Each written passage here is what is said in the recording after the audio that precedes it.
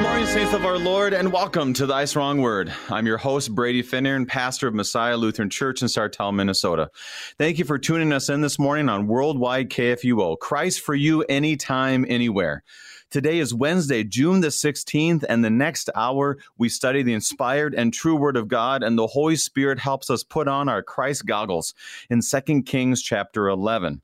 We just finished a very intense study of chapter 10, where Jehu followed the orders of the Lord, and it brought an end to most of Ahab's family. And yesterday, Pastor Neese did a great job of pointing us to the wrath of our Lord and how it also gives us the reality and the humble reality that our Lord Jesus took the wrath upon himself for you. Today, we look at the kings of Judah. And how do they do? Faithful or holding on to idols? We'll find out, and we'll find out in the holy words of our Lord. And the gifts are ready for you. Thank you to our friends at Lutheran Heritage Foundation for your support. To learn more about this great work of teaching the faith around the world, visit lhfmissions.org for more information, lhfmissions.org. Helping us to be strengthened by God's Word, we welcome Pastor Matthew Tuman of Emmanuel Lutheran Church in Wahpeton, North Dakota. Pastor Tuman, welcome to Thy Strong Word. Thank you. It's good to be here. Pastor Tuman, you've been on Thy Strong Word before, but this is our first time together, and we have new listeners every single day. And so can you tell us about yourself and the work of the saints at Emmanuel Lutheran? Well, I'm pastor here at Emmanuel Lutheran Church. We have Word and Sacrament ministry, thankful to the Lord for his gifts here in this place.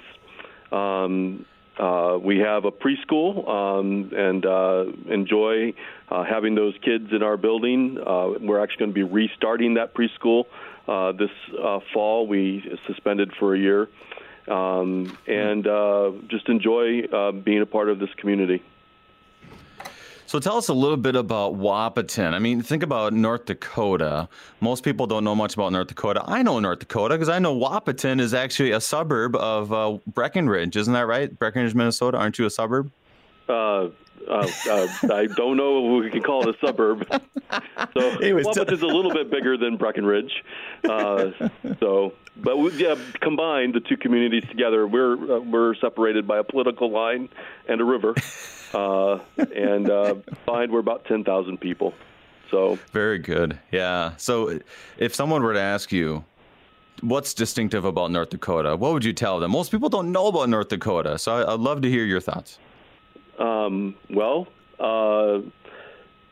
It's cold in the winter, and so we do like ice fishing. Ice fishing is a good activity to do in the wintertime, and something very prominent in our culture in the area. It's agricultural. Wahpeton itself has a lot of manufacturing in terms of economic opportunity. It's just a good place to live. It's a small community, family community. Glad to be here. Wonderful, wonderful. One of the great joys of being on this Bible study is that yesterday we had Pastor Neese, who's from Minnesota, but then we also have other pastors from around the country. From San Diego, we have Pastor Hiller, and with others, we'll have other people from the East Coast, from Texas, and every place you can imagine. And every place says the same thing. Word and Sacrament ministry, bringing the gifts of God to people and sinners who need it, which ironically is absolutely everywhere. So, Pastor, we are looking at 2 Kings chapter 11, and to really kind of recover a little bit from chapters 9 and 10, I think it's good for us to start in prayer. Can you begin us in prayer? Sure. We pray. Father in heaven, we come before you. We give you thanks for your word. We know it is that by your word we have received the forgiveness of sins, which you have won for us on the cross. We are thankful for that gift. Lord, it is for our salvation. It is for life everlasting. Lord, we give thanks for this time. We ask you, Lord, to help us to think clearly about your word as it comes to us in 2 Kings chapter 11. We are thankful for this word. In Jesus' name, amen. Oh, man. Reminder to listeners, if you have any questions about our text today, you can email us, kfuo@kfuo.org, kfuo@kfuo.org, or you can call in. This is a live program, 1-800-730-2727 or 314-821-0850. 314-821-0850. And as we look at this text, there could be many questions that come up because it's all done in a context. Is that we realize that the scriptures are the truth.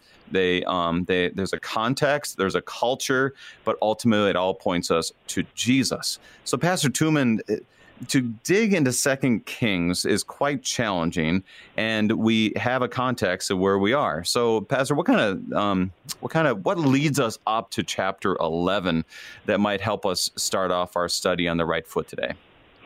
Well, I think I wanted to kind of draw attention to two passages. One is in chapter 8, and the other one is in actually chapter 11.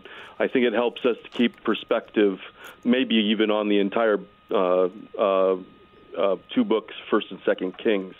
But 2 Kings 8:19, yet the Lord was not willing to destroy Judah for the sake of David his servant, since he promised to give a lamp to him and his sons forever.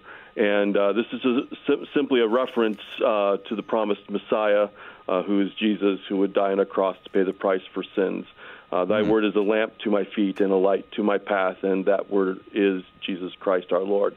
And we see the preservation of the line of David for the purpose of bringing salvation to the world. And I think we see that very distinctly here in 2 Kings chapter 11. Then also...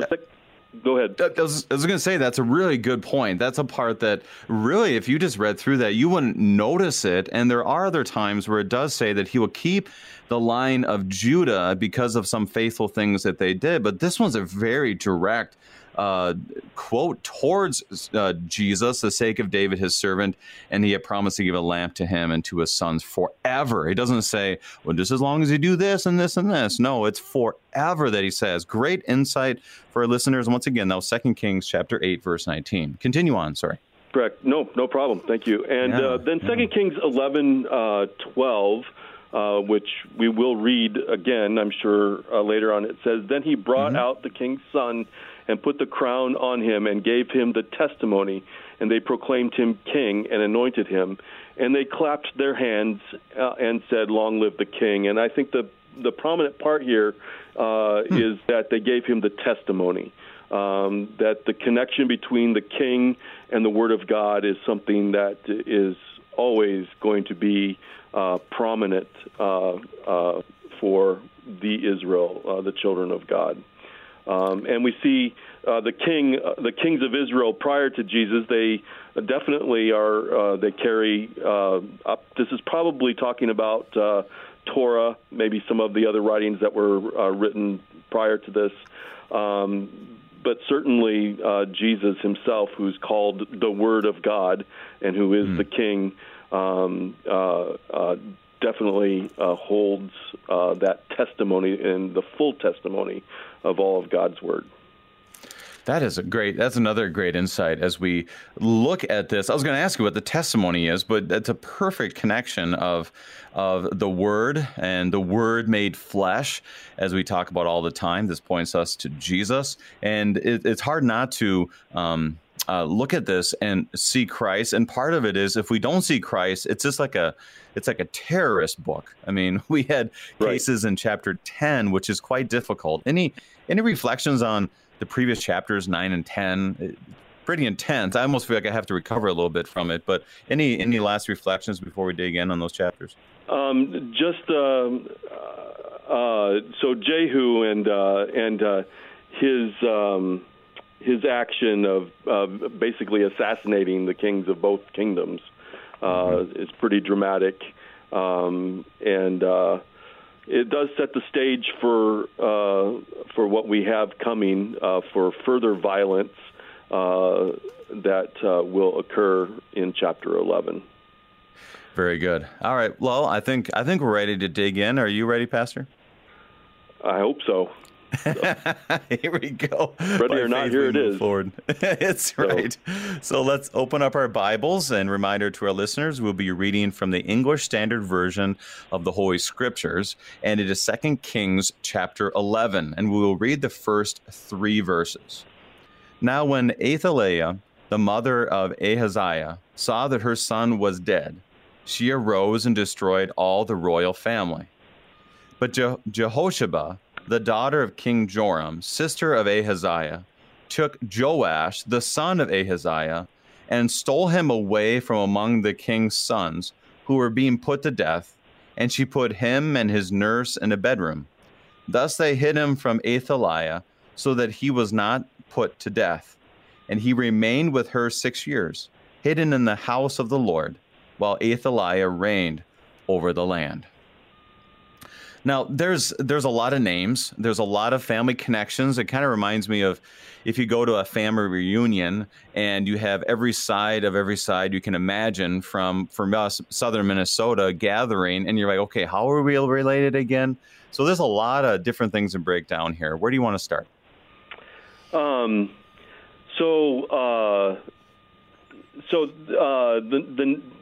I did notice that the name Ahaziah comes up a couple times. There's an Ahaziah at the start of 2 Kings and of 1 Kings, who is king in Israel, and this Ahaziah is king in Judah. So I mean, the sorting out of the names is very difficult. And then there's also some instances where there are shortened names and longer names, and you kind of have to pay attention to how that happens too, and that does happen in this chapter as well. Athaliah, the mother of Ahaziah, she was the granddaughter of Omri, who was king of Israel, and it is reported that she walks according to in the way of Ahab, because they're all connected through Ahab. Mm-hmm. And as we look at this, you have Athaliah. Ahaziah's dead. Okay, and then her first action is to destroy the royal family. This seems kind of odd. Any thoughts on how her first line of action of trying to rule Judah is this? Any reflections on her leadership and why she would do such a thing? Well, I think it follows Ahab, and there's kind of this value, the value of life in this family line seems quite bereft. There isn't a value on life. They look at power in the kingdom and do not think of that in terms of their family. They think of that in terms of wealth and the might of an army, the ability to influence. They don't see their family as obviously as an important thing. You know, it happens very quickly in these verses. If you might, you go over it, and she kills her grandkids. I mean, this is abhorrent. It's an abhorrent act, but it's her family perspective on life. She doesn't see, for instance, Psalm 127, "Behold, children are a heritage from the Lord." That's not something that she looks at as a value. And that's just a good reminder for us of the problem of trying to gain power. I mean, it can start in simple ways, small ways, and obviously manifest all the way to something like this, where your desire for power, and we see this in the kings, we see this even in Jesus' time with King Herod, and finds out that there might be a savior or the Messiah might be in Bethlehem. So what does he do? He just kills all the boys because he doesn't want to lose power. And it shows us that destructive nature, obviously in the Bible, but also destructive nature for our world, that the thirst for power is so strong that we will even lose insight of, like you just said, the heritage of our children. Right. And as we look at from there, so she wants to destroy the whole royal family, but there is still one left. It's kind of interesting. If I'm right, tell me this, Pastor. I really appreciate your insight on Ahaziah not being the king of Israel. This is the king of Judah. He is gone. Jehu has destroyed them, because I'm trying to keep this all in perspective. But right now is the only lineage from Ahab, the son Joash, is the only one left as far as the boys, because they killed the 70 sons. They've killed off all of these. Is he the only one left? Does this make any sense? I'm trying to break this down. Yeah, I think he's the last one. Okay. He's the only one left. So everyone else has been murdered. All right, so that's exactly why Jehosheba, the daughter of King Joram, sister of Ahaziah, took Joash and then hid him away for 6 years. So this is her kingdom. The king is dead, long live the queen, I guess you would say in this scenario. Right. And so they try to keep that lineage. And Jehosheba, did you find anything about her? Even her, it's kind of a weird family lineage. I can't quite figure out how she's all connected. Any thoughts on Jehosheba? I'm not really sure. I got some hint that she was married to the priest Jehoiada. Yeah. But other than that, I don't really know her very well. Obviously, she's a savior type of figure in this to right. keep the lineage going. Yeah. She does seem to live.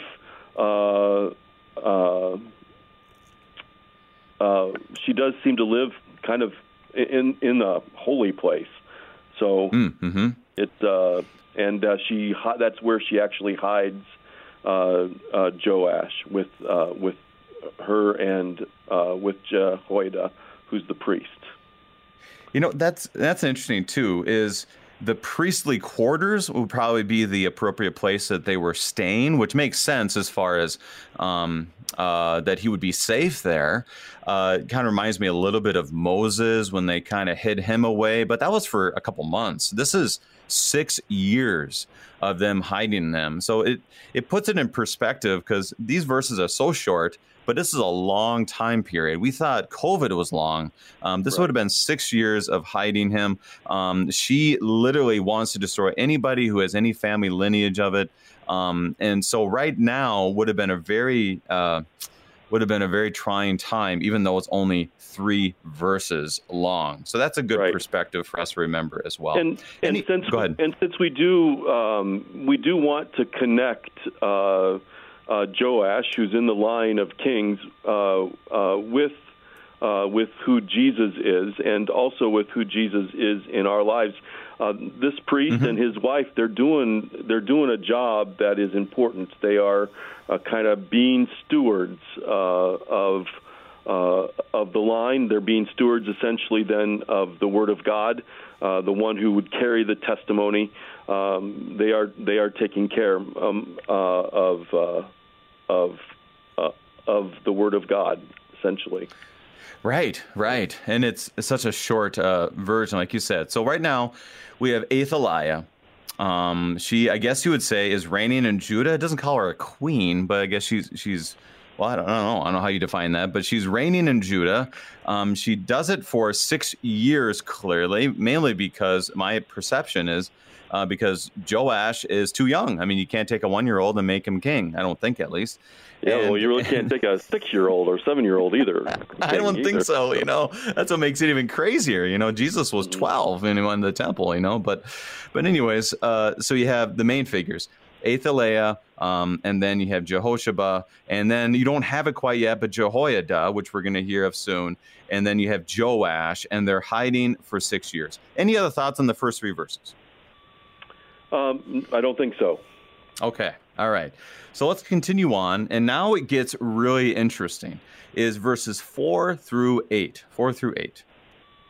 But in the 7th year, Jehoiada sent and brought the captains of the Kerites and of the guards, and had them come to him in the house of the Lord Yahweh. And he made a covenant with them, and put them under the oath in the house of the Lord Yahweh. And he showed them the king's son. And he commanded them, "This is the thing that you shall do.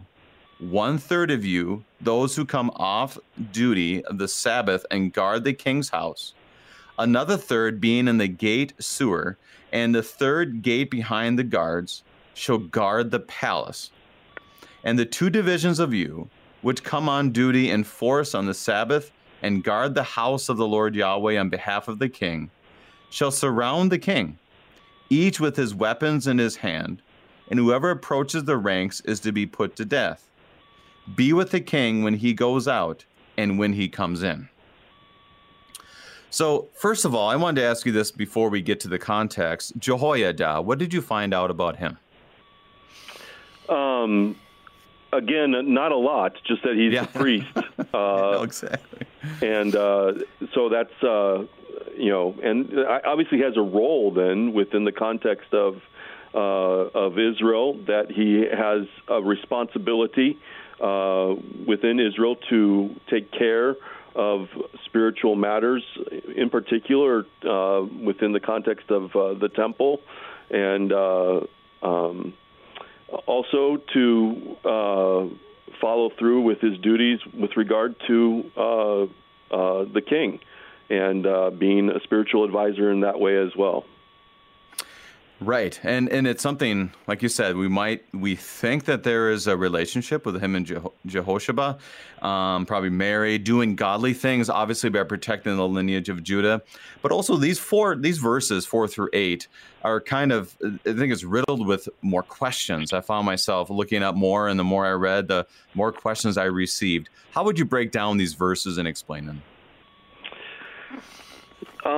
So this is a plan that is kind of being put into place in order to bring the young Joash, now 7 years old, to the throne, and it centers around the guards that are in the temple, and there's these guys named the Karites.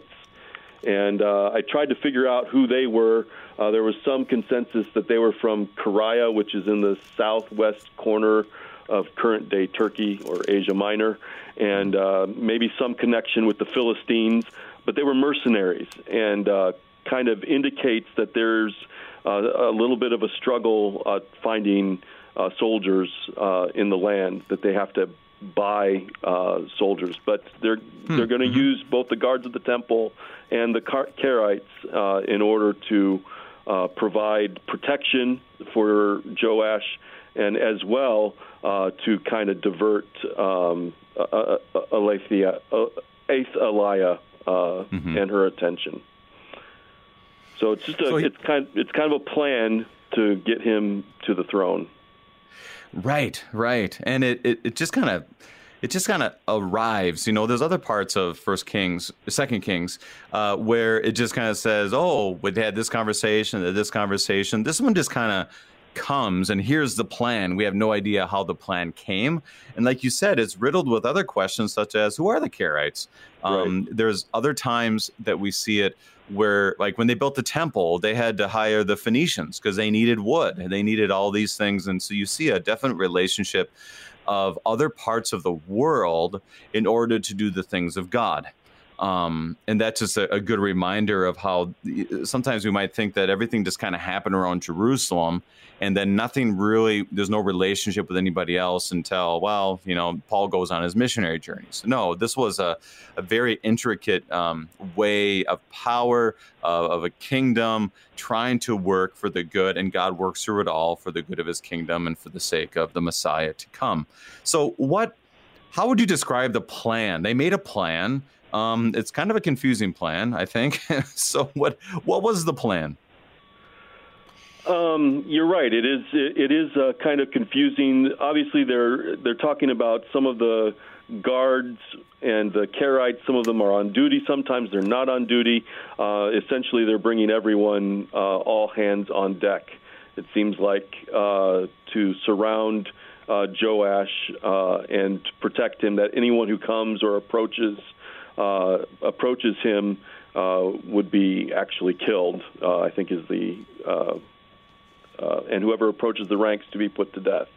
So it's just, it's a matter of how is he going to move and how is he going to move safely. Right. And to put even more context on it is you can look, and this is an example where you can look in 2 Chronicles chapter 23, we're there, we can't always make a one-to-one because there's just some things that are different in Chronicles. But it definitely unpacks it even a little more. It talks more about the Levites. It talks about pretty much the same story, but it's a little bit different perspective. So I encourage our listeners, as you look at our text today, is to then look at 2 Chronicles to get even a fuller picture of what is said. Because like I said, there's a lot of questions. And then when it talks about here, it talks about the Karaites. It kind of talks about other people. In 2 Chronicles, it talks about the Levites coming from all around and talking about a day off, which kind of leads us to some questions about what does it mean to be off duty on the Sabbath? You know, I thought these were Levites and guard the king's house. Basically, it's a plan just to protect in order for the sake of Joash to become king. So, right. Any other thoughts on those verses? So one of the things I kind of began thinking about a little bit was when Jesus was betrayed. So this is Matthew 26. At that hour, Jesus said to the crowds, "Have you come out against a robber with swords and clubs to capture me? Day after day I sat in the temple teaching, and you did not seize me. But all this has taken place that the scriptures and the prophets might be fulfilled." And he talks about the fact that he would be able to call on the Father, and the Father would send angels, guards to guard him, but that he had a different purpose. He had a different reason. When I look at Joash, he's got these protections. So it's like Joash is like and in the line of Christ, but there are distinctions and differences. Joash is not killed. Jesus goes all the way to death. Joash is protected. Jesus does not accept the protection that he could receive. So I just kind of thought about and connected with what Jesus was talking about, the soldiers who could protect him but who would not, or who he did not call upon. So do you think that I cannot appeal to my Father and he will at once send me more than 12 legions of angels? But then how should Scripture be fulfilled? So. See, that's very good. So speaking of Joash as a type of Christ, and obviously seeing Christ on every page of Holy Scripture. But right now we need to take our break. We are studying 2 Kings chapter 11 with Pastor Matthew Tuman, and we'll be right back.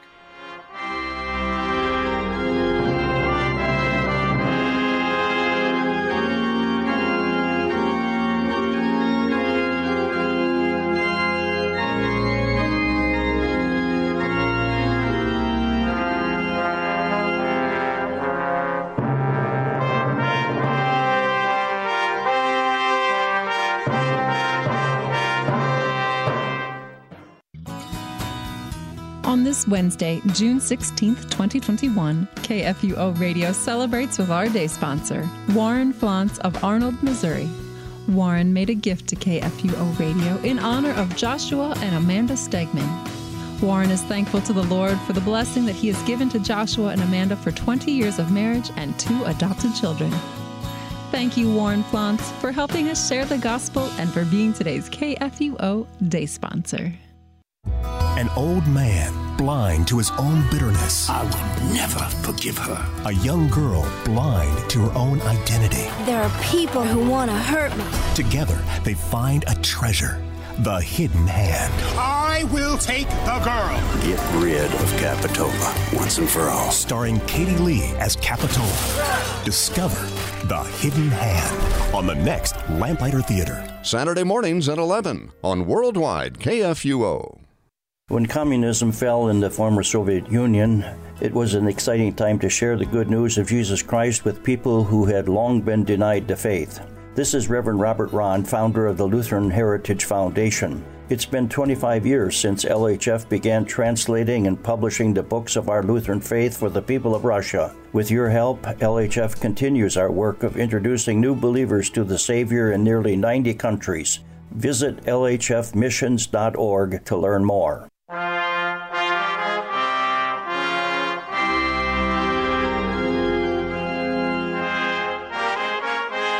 And welcome back. We are studying 2 Kings chapter 11 with Pastor Matthew Tuman of Emmanuel Lutheran Church in Wahpeton, North Dakota. And we have gone through the first 8 verses, and it really has just been breaking down the context, knowing the names, in some ways trying to figure out the family lineages, and sometimes being more confused. But right now we know there's a plan. The plan is to protect Joash. And why? Because he's of the lineage of Judah. The Lord protects this lineage, the lineage of David, in order, obviously, as we know, as we look at all of Scripture, to save the lineage all the way to our Lord Jesus. And so it's pretty severe. Like, if anyone comes, kill him. That's the plan. So any last thoughts on the first 8 verses, Pastor Tuman? No. Okay, let's keep going then. 9 through 12. We'll read 9 through 12. The captains did according to all that Jehoiada the priest commanded, and they each brought his men who were to go off duty on the Sabbath, with those who were to come on duty on the Sabbath, and came to Jehoiada the priest. And the priest gave to the captains the spears and shields that had been King David's, which were in the house of the Lord.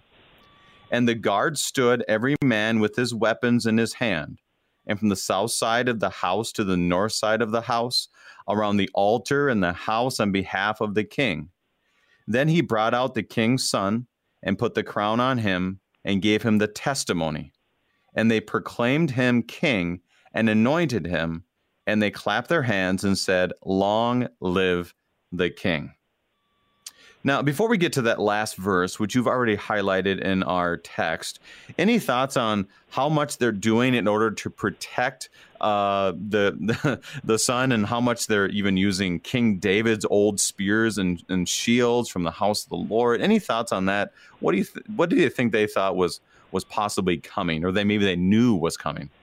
Well, I think they knew what was coming. I mean, to use David's shield and weapons was definitely an indication that they were going to crown him king in the line of David.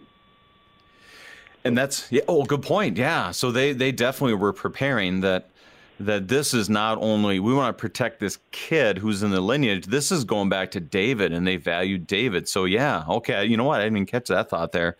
But they also knew that Athaliah, she had some power, and if we're not prepared, she's going to come and take us on too. I guess I was thinking about that too. What do you think? Yeah, absolutely. That was part of the plan. Was they needed to box her out, and they needed to keep her from knowing what was going on, and from being able to react before the actual coronation, essentially. Very good. So verse 12, it said they brought the king's son and put the crown on him. Now, it doesn't say this explicitly, but we would say this is Joash, correct? Yes. Okay. He would be the son of Joram. Would that be correct? Let's see here. Hold on a second. Took Joash, the son of Ahaziah. The son of Ahaziah, right? Yep. Right. Yep, you're correct. Yeah.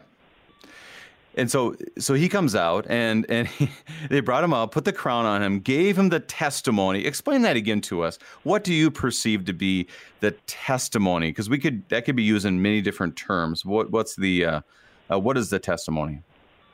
So my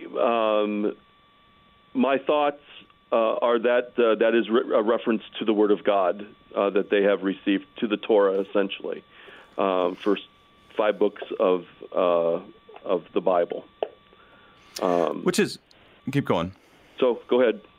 I was just going to say that it's hard for us to perceive, because when we think of long live the king, we might think of England. We might, somehow think about our president or our governor and those kind of things. And if we still have a little bit where maybe they put their hand on a Bible when they get coronated, but more or less, we don't really perceive them to say, okay, in order for you to do this job well, we're going to give you the scriptures. That's not really part of how we think of it. We don't live in that kind of culture. But what was the significance of giving him the Torah, of the law? Any thoughts on that? Well, so the king of Israel would be someone whose word is law, and that what he would say would be what would be carried out in the land. But what he does is, when he receives the testimony of God's word, he has a law that is greater than himself, that he has to refer to, and that his voice must comport with. There must be connection with what the God's word is and what he says. And if there isn't, he's not doing his job as king of Israel under Yahweh, under God. And this is why when you read, you'll hear of the kings. And like, for example, Ahab, we kind of keep going back to Ahab, but it says that he did what was evil in the sight of the Lord. It doesn't say he didn't keep peace among all his constituents. It doesn't say that. That's it not says the goal. Right. And that's very important for us to not try to make a one-to-one with that. And then they said, long live the king. Now, what's interesting about this is at the same time, we have somebody else who thinks they're ruling right now. So they're kind of setting it up to try to say, see, this is the king. Here it is. And then I just try to envision our own lives, that if all of a sudden someone said, well, I'm president now, and how would the current president or any previous presidents react to this? So it is quite an interesting context of them telling the truth, because clearly he is supposed to be king and she just kind of took over. But it's also going to cause some problems. Any thoughts on that dynamic? Well, there's obviously, someone who's in power wields power. They wield the sword. And evidently Athaliah does not wield that very well.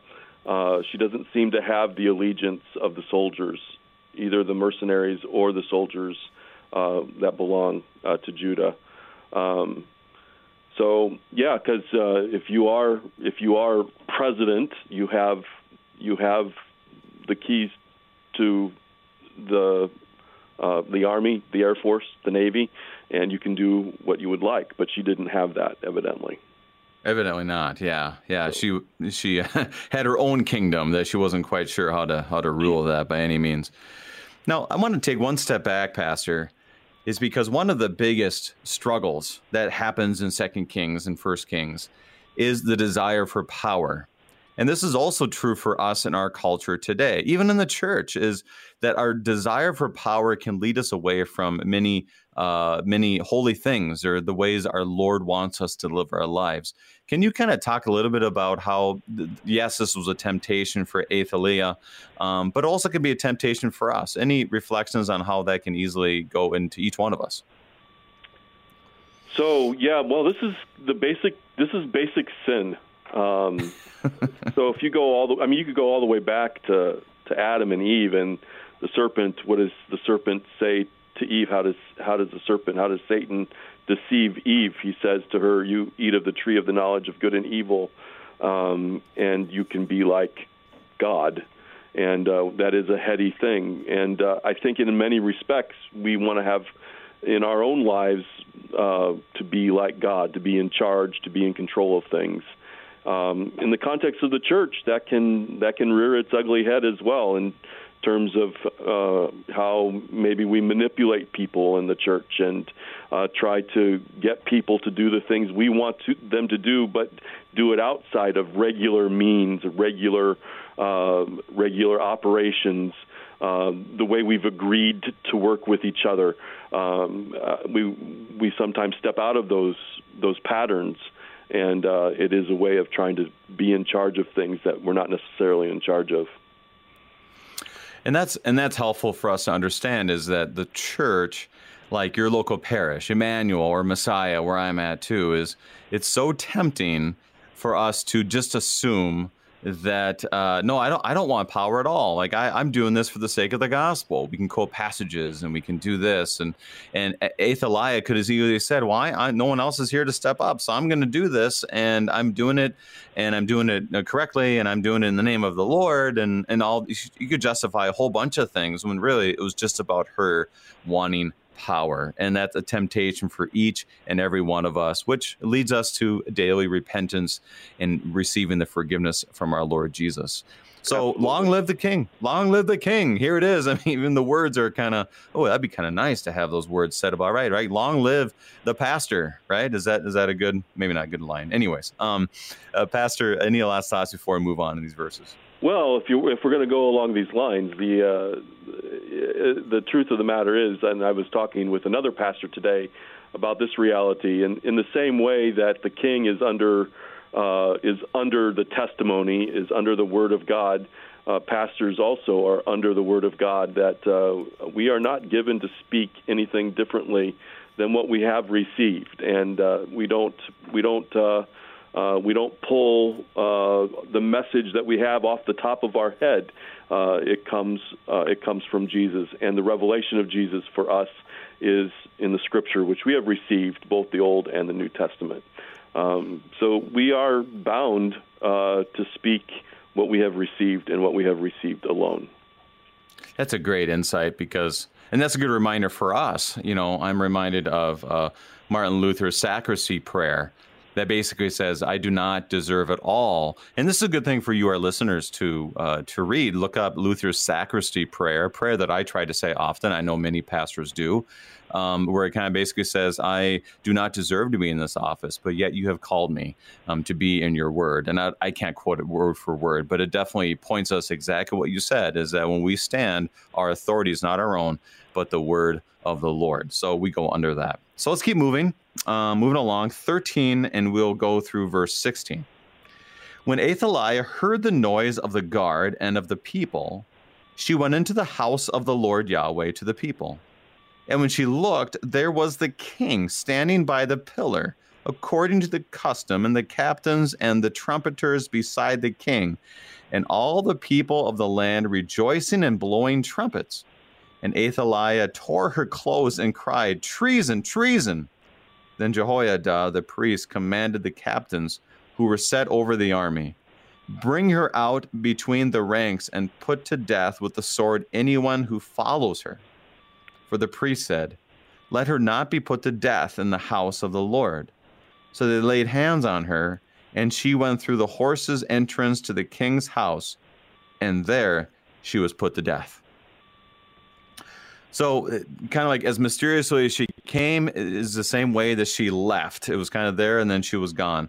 But right now she comes out. I just try to imagine her feelings at this point. She thinks she has complete control. The royal family destroyed. She's been reigning for what seems to be 6 years of good peace. People seem to like her. I mean, I'm purely conjecture right now, but right. She's having all this. All of a sudden she hears a noise and she sees all this pomp and circumstance. And what's her reaction?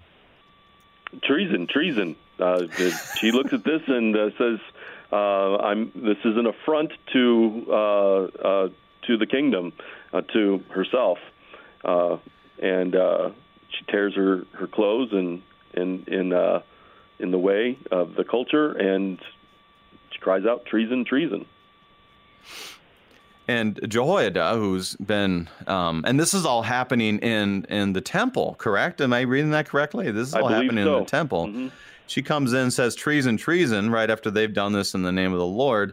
And then Jehoiada kind of pulls rank, and he says, nope, you're out, and whoever follows you is out as well.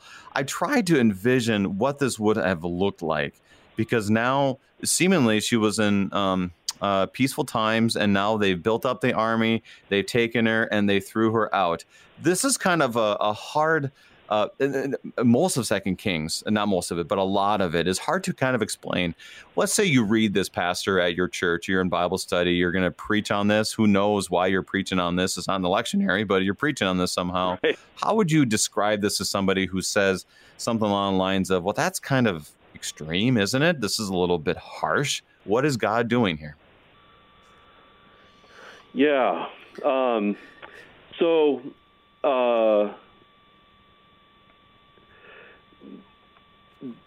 would describe this in much the same way. People will come and talk about, that God told,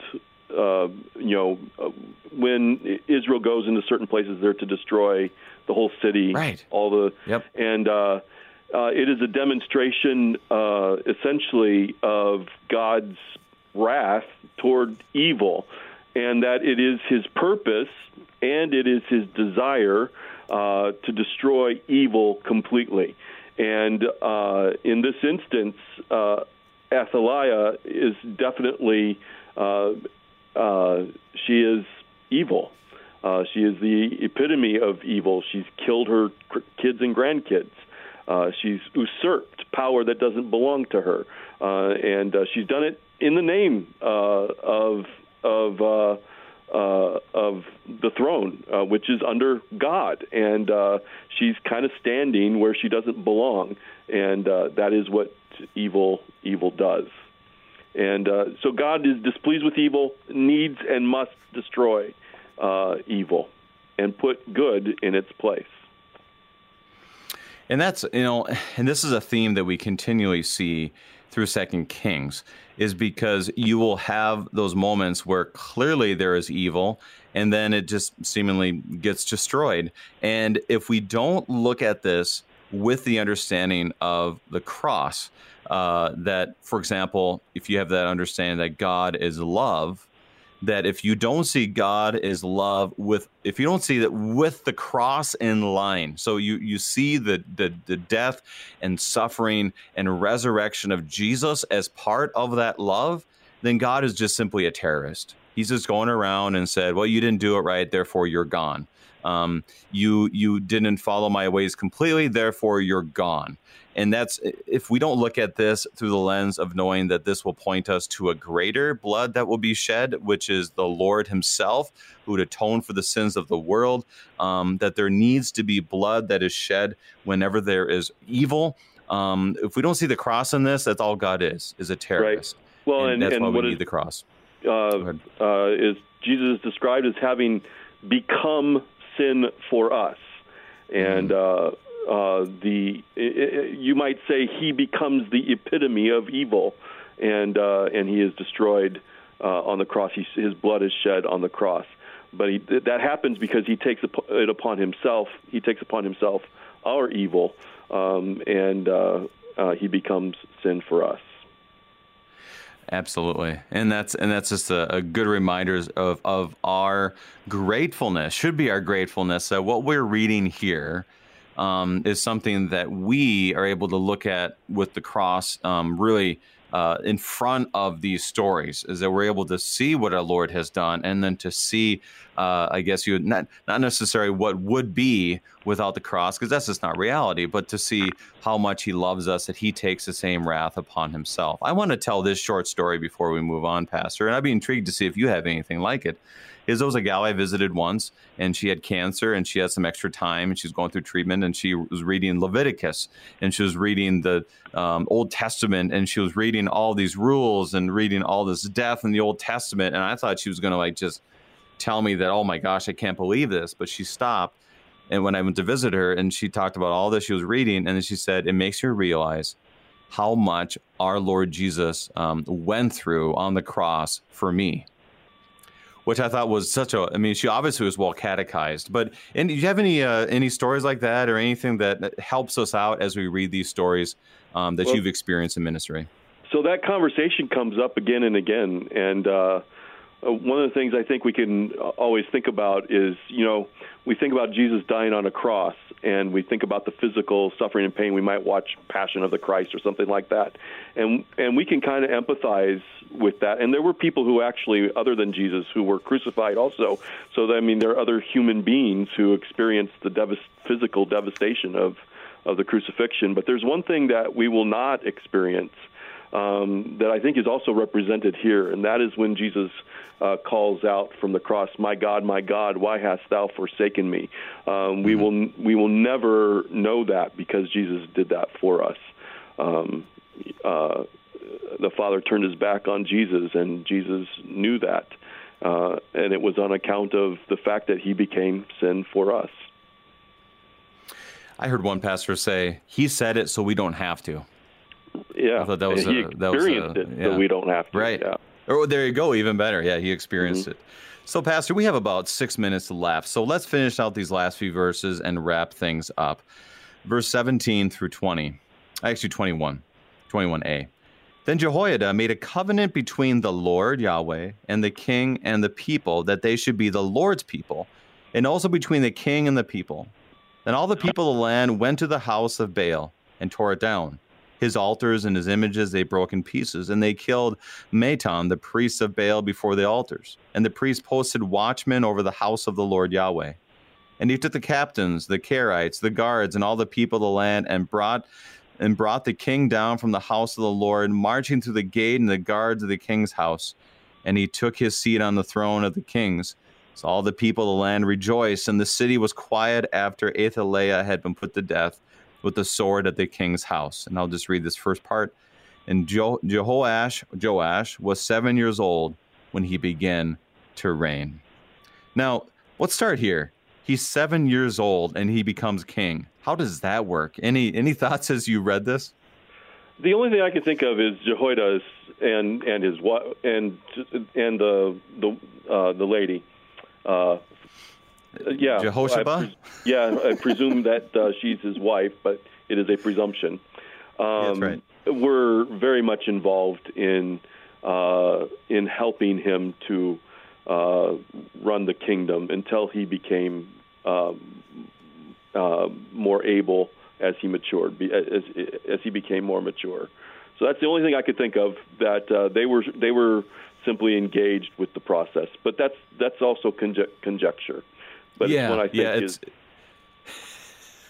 reasonable. I think of my own son who's 12, and then I think of myself at 7 years old. I mean, I was just trying to learn how to play baseball at 7 years old, let alone trying to rule a whole kingdom. But once again, this is God's word and it's true. And how does that work? Well, we leave that in God's hands. But clearly Jehoiada has a very strong influence on this, as he should as priest, maybe high priest. We're not exactly sure. But he basically takes all that's in the house of Baal, the prophets, the leaders. It feels like the same old story. This goes back to Elijah and the Baal prophets. And it just seems like the idols keep coming back and they have to keep breaking them. Any thoughts on how that relates to us today?